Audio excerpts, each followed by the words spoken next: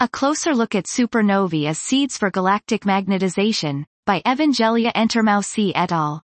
Explaining the currently observed magnetic fields in galaxies requires relatively strong seeding in the early universe.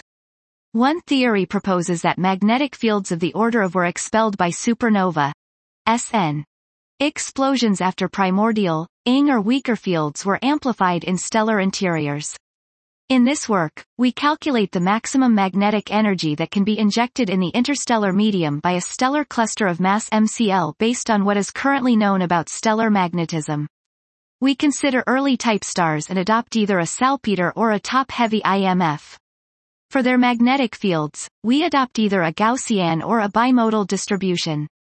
The Gaussian model assumes that all massive stars are magnetized with 10 to the power of 3. This was a closer look at supernovae as seeds for galactic magnetization, by Evangelia Entermausi et al.